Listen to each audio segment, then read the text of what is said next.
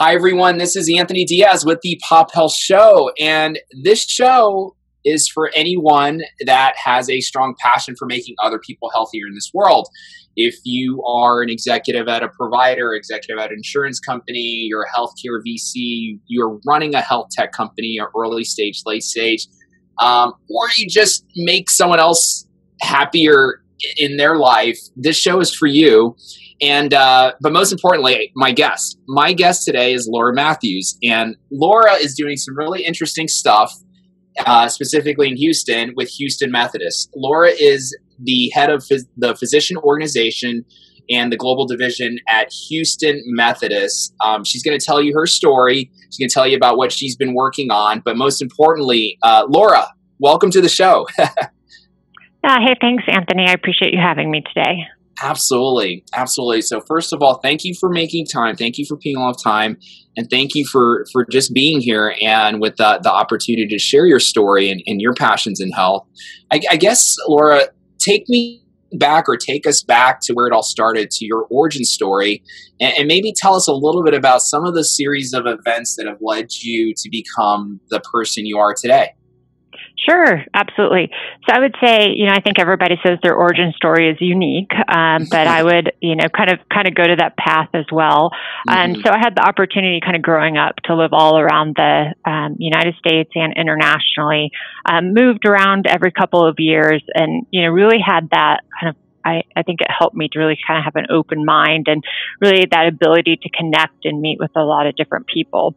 Spent most of I grew up in California because spent about 8 years there, finished middle school and high school before kind of taking that huge leap to say, okay, I've graduated from high school, now what? And I was the last hope of the family to go to Texas A&M. And if anybody knows, anything about Texas A&M, it's a very, it was at that time in a very small city in Texas with a lot of really rich traditions, and applied and was accepted. Actually went in to A&M pre-med.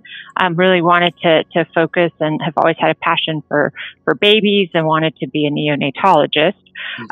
So spent the first year there and realized there is no way I'm going to make it in the health field.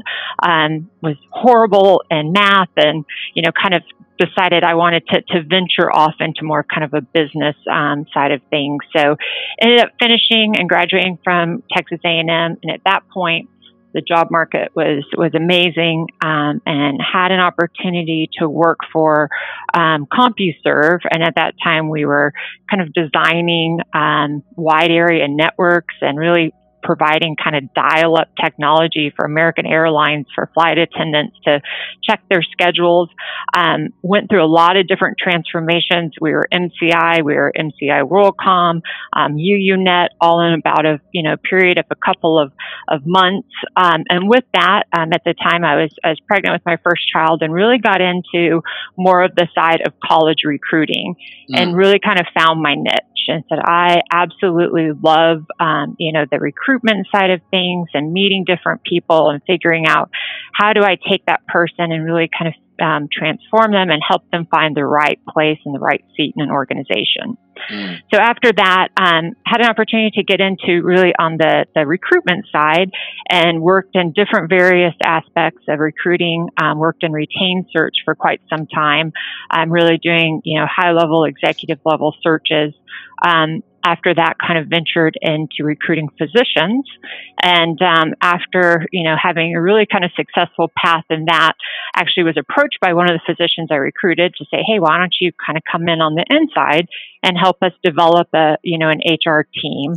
And that was kind of my first kind of thing into actually running an HR department, which led me to Houston Methodist. And, I've been here and have had such an awesome opportunity to really work for an organization that has grown.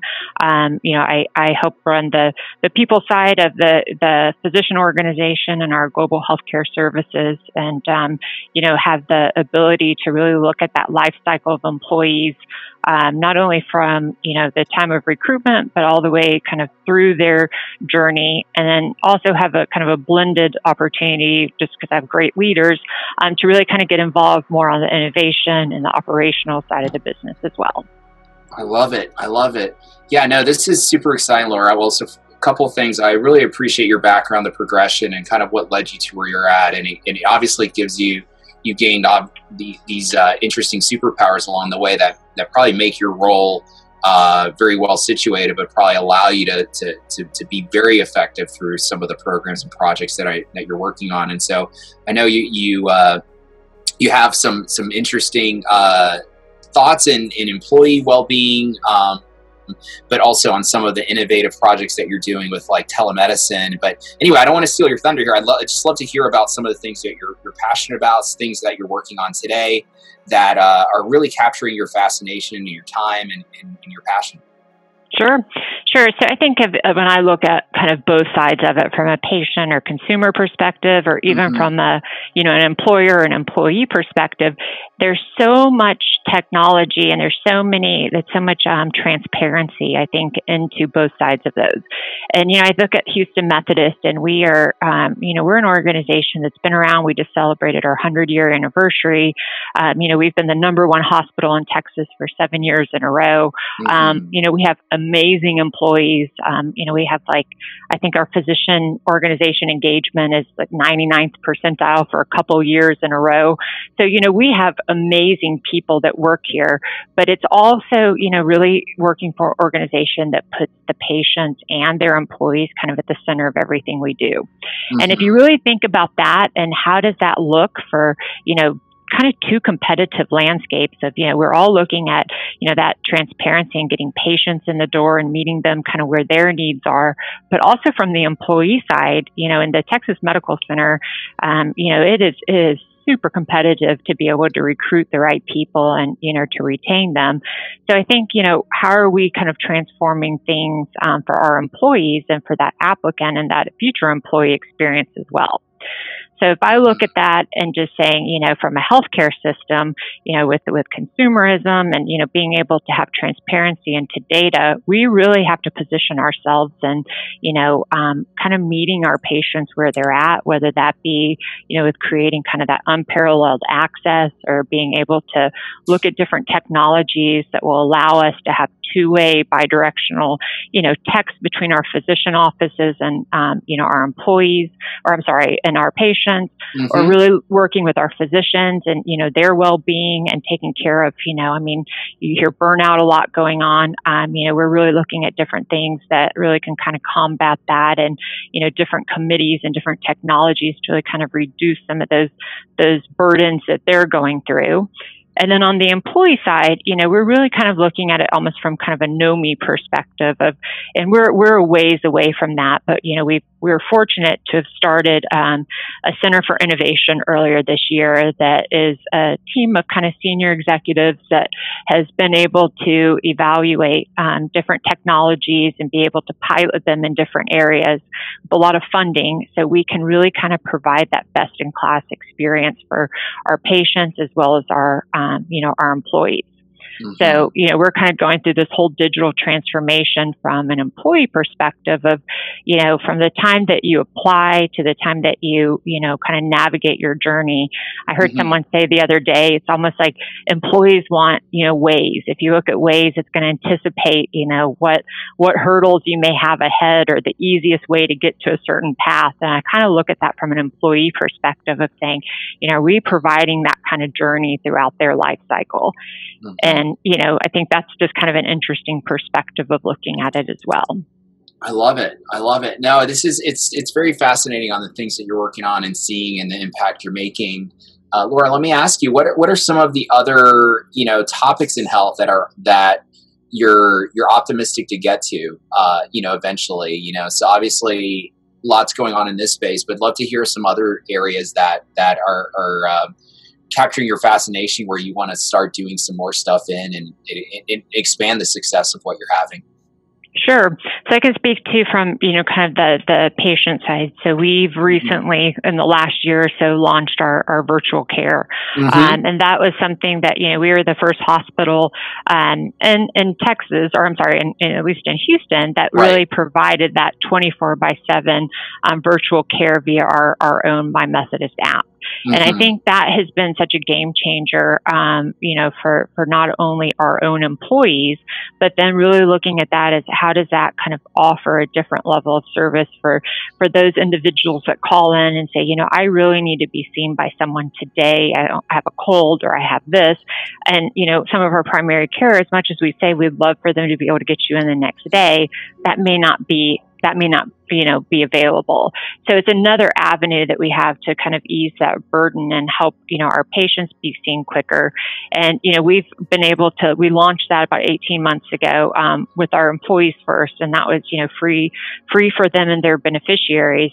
And, we've really seen that help with, the rates of people calling in sick, really being huge satisfaction. I think, on a scale of 1 to 5, most people rank us in, 4.5 to 5. So we know that our providers are doing an excellent job of kind of taking care of, our employees and our patients that way.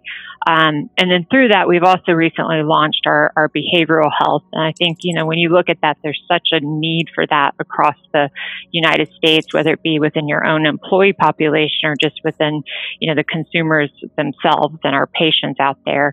So this has been something that, we've had, unfortunately, some really kind of, tragedies almost that have happened within a hospital this large. We have about 25,000 employees, and, as things come up, we really, take care of them from a spiritual component, but we really need to take care of their well-being and their own kind of mental component as well. So this was something that we were able to subsidize for them, to be able to see a therapist or to see someone on their time schedule, because we all know it's hard to take off of work and, to really kind of take care of yourself. So that's something that we're really excited about, and, really looking at how do we launch that whole virtual side of the business. So, we're evaluating, how do we virtual ICUs and, really kind of everything virtual, and how do we kind of, move towards that aspect. I love it. I love it. Yeah, no, moving towards virtual, it just saves so much time, more effective.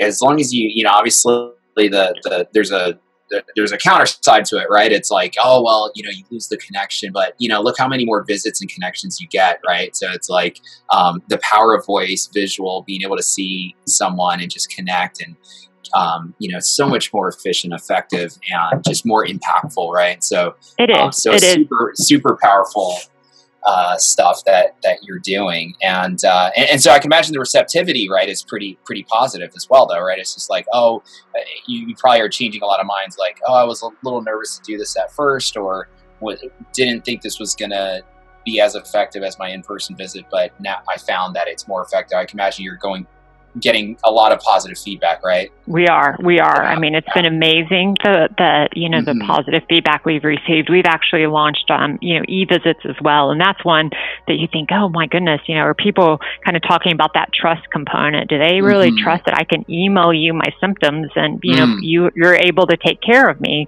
And we're finding that's a huge satisfier for certain demographics. If you're an established patient with us and you have, a basic urinary tract infection, or you have, a cold or cough, and it's, very, we have certain protocols that we can work through. It's all about being able, I think, to provide the best care to our patients and to our employees in the quickest way possible that will help them, to feel comfortable with the care that they're getting, providing. Now, we always want to, have that kind of main provider that's going to take care of them, and their kind of their whole, well-being, and, looking at making sure from, wellness perspective, but those incidents that come up that you just need to get, something to take care of a cold or a cough or, UTI or something, keep those patients into seeing our virtual care, so our sickest patients can come in to really see, some of our providers. So I think it's finding that balance. I love it. No, this is great. Laura. I really appreciate, what you guys are doing, in this space. Let me ask you a little bit more about the future. I guess, Laura, what's your vision for healthcare in the future? Where do you see health going? Where do you see, what's that optimistic future you see ourselves marching towards?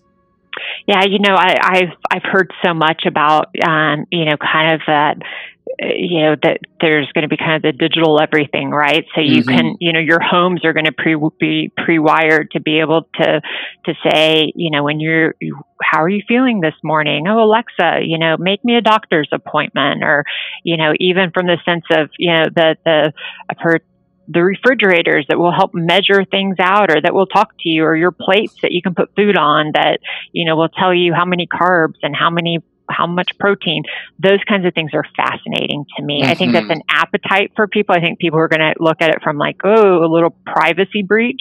But I think if it's done the right way and you have the right intent behind that, and you really look at it of how can this improve our well-being and our children's well-being, and really help us to be healthier and the best people that we can be, I do think that there's value in that. Right. But I do think, I'm not going to lie, I think it's a little freaky. There are some things out there that you're like, wow, it's kind of strange. It's a balance. But, I think it is a balance. It is a balance. You're going to have those people that want everything about them to be able to be recorded and to be reviewed. And then you're going to have some people, I think, that will ease into it. Yeah. But, I think of being able to pull that data and use it in a meaningful way to really look at how do we help people be the best that they can be, whether it's recognizing that, they have, they need to curb their eating habits, or maybe it's recognizing that they have some depression or some different things that we can help to intervene early enough. Then I think, that's where I think the future of health will really kind of be exciting, and really kind of moving away from that scary place that you go just because, you're super sick. Yeah. No, I'm right there with you. Yeah. I mean, I think, I agree with you. It's a matter of like, if you can focus on the loving aspect of health, and yes, there is this like fearful nature to like, oh, what are you going to do with this information? Is it going to be for my benefit? And, but if you have access to it, and, good things can come out of it, and it's done securely, it's going to be better for that person. It's going to be better for their family, their friends. As long as it's done, obviously, securely. But yeah, I think with security and keeping our information private, there's been a lot of fear out there as well. But if it's done right, relinquishing this information could allow, definitely better, personalized outreach and experiences for ourselves, right? And absolutely, I guess, Laura, one more question for you. Before I ask it, I guess, what would be a good way for our listeners to engage with you, either directly or through social media, if you would like that to happen? Yeah, sure. So I'm on LinkedIn, and that's probably the best way to contact me. I would say I give you my email address, but I get so many thousands of emails every day. I'm like a little like, I will actually probably respond better through LinkedIn. Yeah. But I would love the opportunity to talk to anybody. I think one of the things at Houston Methodist, we do a lot of things very well, but when you really look at, our engagement and our provider satisfaction, our employee satisfaction, and some of the amazing things that we're doing for our employees and our patients. I think I'm all about collaboration and sharing best practices, and, being able to, kind of share knowledge across, individuals as well. I love it. No, this is great, Laura. So yeah, definitely we'll link to that in the show notes. And my last question is, obviously you're in a role that requires a lot of resilience. You're doing a lot. You're pushing some programs out and growing programs, and that requires a lot of focus, attention, resilience. I guess what's something you do on a daily routine or weekly routine standpoint that really keeps the engine going? I think I try to take time to reflect on, the great things that I have in my life. Sometimes it's easy, especially when you're, I deal with people every day, and, being on kind of the HR side of things, at times you get the good, the bad, and the ugly. And it can get, I think any job can get really stressful. So, I always sometimes will reflect in my office and think of like just the amazing things that are going on in this organization right this minute, and the excellent providers that we have that are saving lives, and babies being born, and just, the things that we're curing, and, in our research institute. And that really helps ground me. And, I always look to, I think it's about having that that support system, whatever that may look like for you. And, I have such an amazing team that keeps me going, and whether it's my family or, my friends, and just sometimes taking that moment to get away from work and enjoy yourself, or have someone that you can just talk to things that, aren't work related, I think really helps me to decompress and, kind of stay grounded. I love it. No, it's so powerful. It's so powerful, and it's something. It's the simplest, right? But it takes a lot of discipline and empathy, and like reminders to ourselves and nudging ourselves to do that, and it makes such a big difference. It's like the more gracious you can be, the better. Absolutely. And the more reflection you can, and gratitude so important. It is. It's sometimes retraining your brain, because it's very easy to go to the negative of things, and really kind of forcing yourself to think of the positives and thinking of those small things that can make such a big difference. It really is gratifying, and it does, for me at least, it takes a lot of the stress away. I love it. Well, Laura, this was great. I really appreciate, so a few things. I really appreciate you carving out time. I really appreciate you sharing your story and kind of what led you to where you're at today, the exciting, impactful programs that you're doing today, and then your vision of the future, which you guys are doing some great stuff and will continue to do some great stuff. And so really just exciting to see what's going on and what you're leading in this area. So we'd love to have you back on the show, obviously, and talk more about some of the other programs roll out for the rest of the year. But thanks again for being on the show. This was great. No, my pleasure. Thank you very much for having me. Thank you so much. All right. Thank you.